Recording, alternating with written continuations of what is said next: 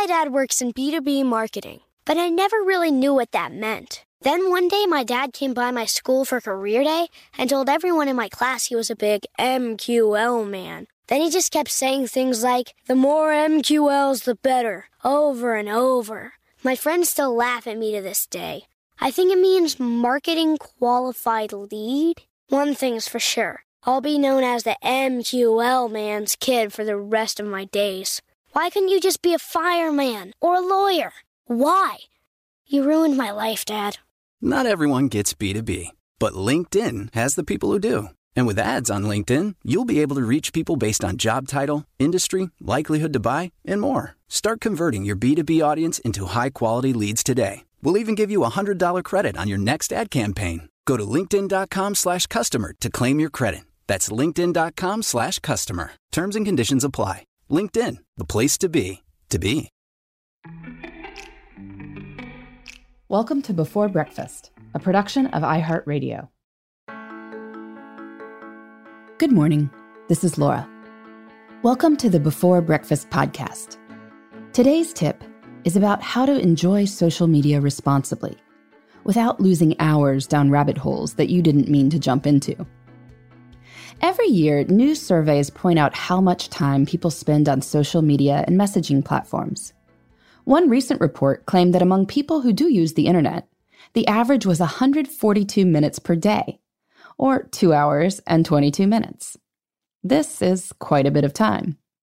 Just for comparison's sake, if you use that time to read War and Peace instead, you'd be done in less than 2 weeks. And it's not a short book. Of course, this time isn't all wasted. Some is, sure. But the amount of time we spend on social media is complicated by the reality that these days, many people do need to be plugged in as part of their jobs. Maybe they do digital marketing or communications, or they work for policy groups that need to be aware of the news cycle. Plus, plenty of us want to know what people in our industries are talking about. These are absolutely legitimate uses of work time and preclude swearing off social media completely. The problem is that you might go on Twitter to check what a client's competitor is talking about, and then all of a sudden, you're watching cat videos. People who use social media professionally are no more immune to this than the rest of us. So I've been talking lately with people who do use social media professionally about how they manage their time. How do they focus on the necessary parts of social media while skipping the rest? What can the rest of us learn from them? The first tip: recognize that social media, like email, can fill in cracks of time around other things. You can check headlines on Twitter or your competitor's YouTube videos in chunks of 10 minutes or less. But you probably won't write an op-ed or a press release or give your direct report a thoughtful critique of her proposed strategy in 10 minutes. So build your daily schedule around the big stuff. You might aim to work on big stuff for 45 minutes, and then you could spend a few minutes on social channels. Second, put some intention into those social media breaks. People who do this professionally take the time to curate lists of accounts that they find worth following. Yes, there's always the possibility of serendipitous gold, but you have to scroll through a lot of stuff to get there, and it might not be worth the time. In any case, if you follow a diverse group of thoughtful people in your industry or in your area of interests, you will see pretty much anything that's being discussed. The nature of social media is that you can rely somewhat on other people to do the searching for you. I'd add that unless you do have a really good professional reason, it's not worth following any accounts that tend to upset you. Thoughtful disagreements are fine, but drama and personal attacks aren't worth the mental space. Focus on quality. Third, and just as important, you also need to identify an end of the social media scrolling cycle.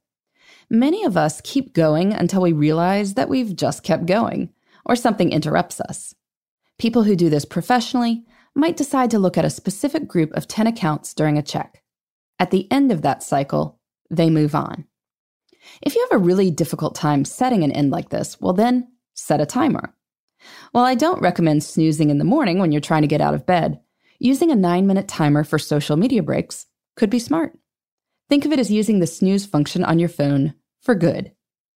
Finally, the best way to keep social media in check is to be more proactive about your leisure time. Cal Newport's book, Digital Minimalism, has a longer discussion of this, if you'd like to check that out.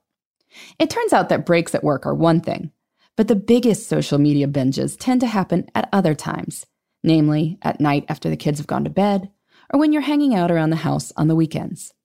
When you don't have ideas about what else you'd like to do with yourself, social media is a very easy option. You don't have to dress up, and you don't have to hire a babysitter.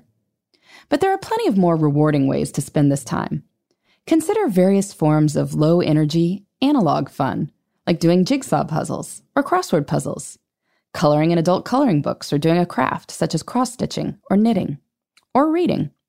I know that when I'm really into a good book, I spend a lot less time on Instagram. When I don't have a good book, well, that's when I actually get that sad message that I'm all caught up, which is probably not a noteworthy achievement. What do you do to enjoy social media responsibly? Please let me know. You can email me at beforebreakfastpodcast@iheartmedia.com. In the meantime, this is Laura. Thanks for listening, and here's to making the most of our time.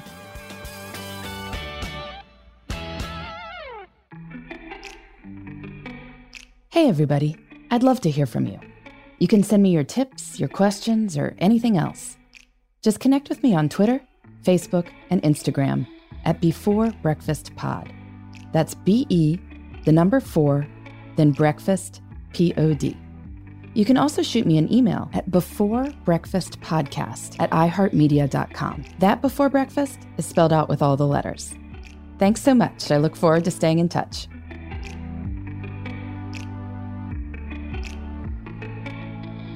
Before Breakfast is a production of iHeartRadio. For more podcasts from iHeartRadio, visit the iHeartRadio app, Apple Podcasts, or wherever you listen to your favorite shows.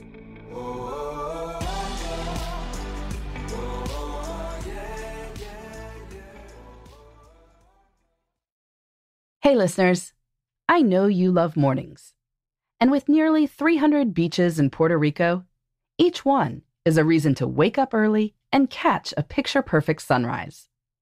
Puerto Rico has nearly 300 miles of coastline, and the island's diverse geography offers everything from secluded coves with white sand and crystalline water to stunning black sand beaches and beaches perfect for water sports. No passport required for U.S. citizens and permanent residents. Learn more and plan your trip at discoverpuertorico.com.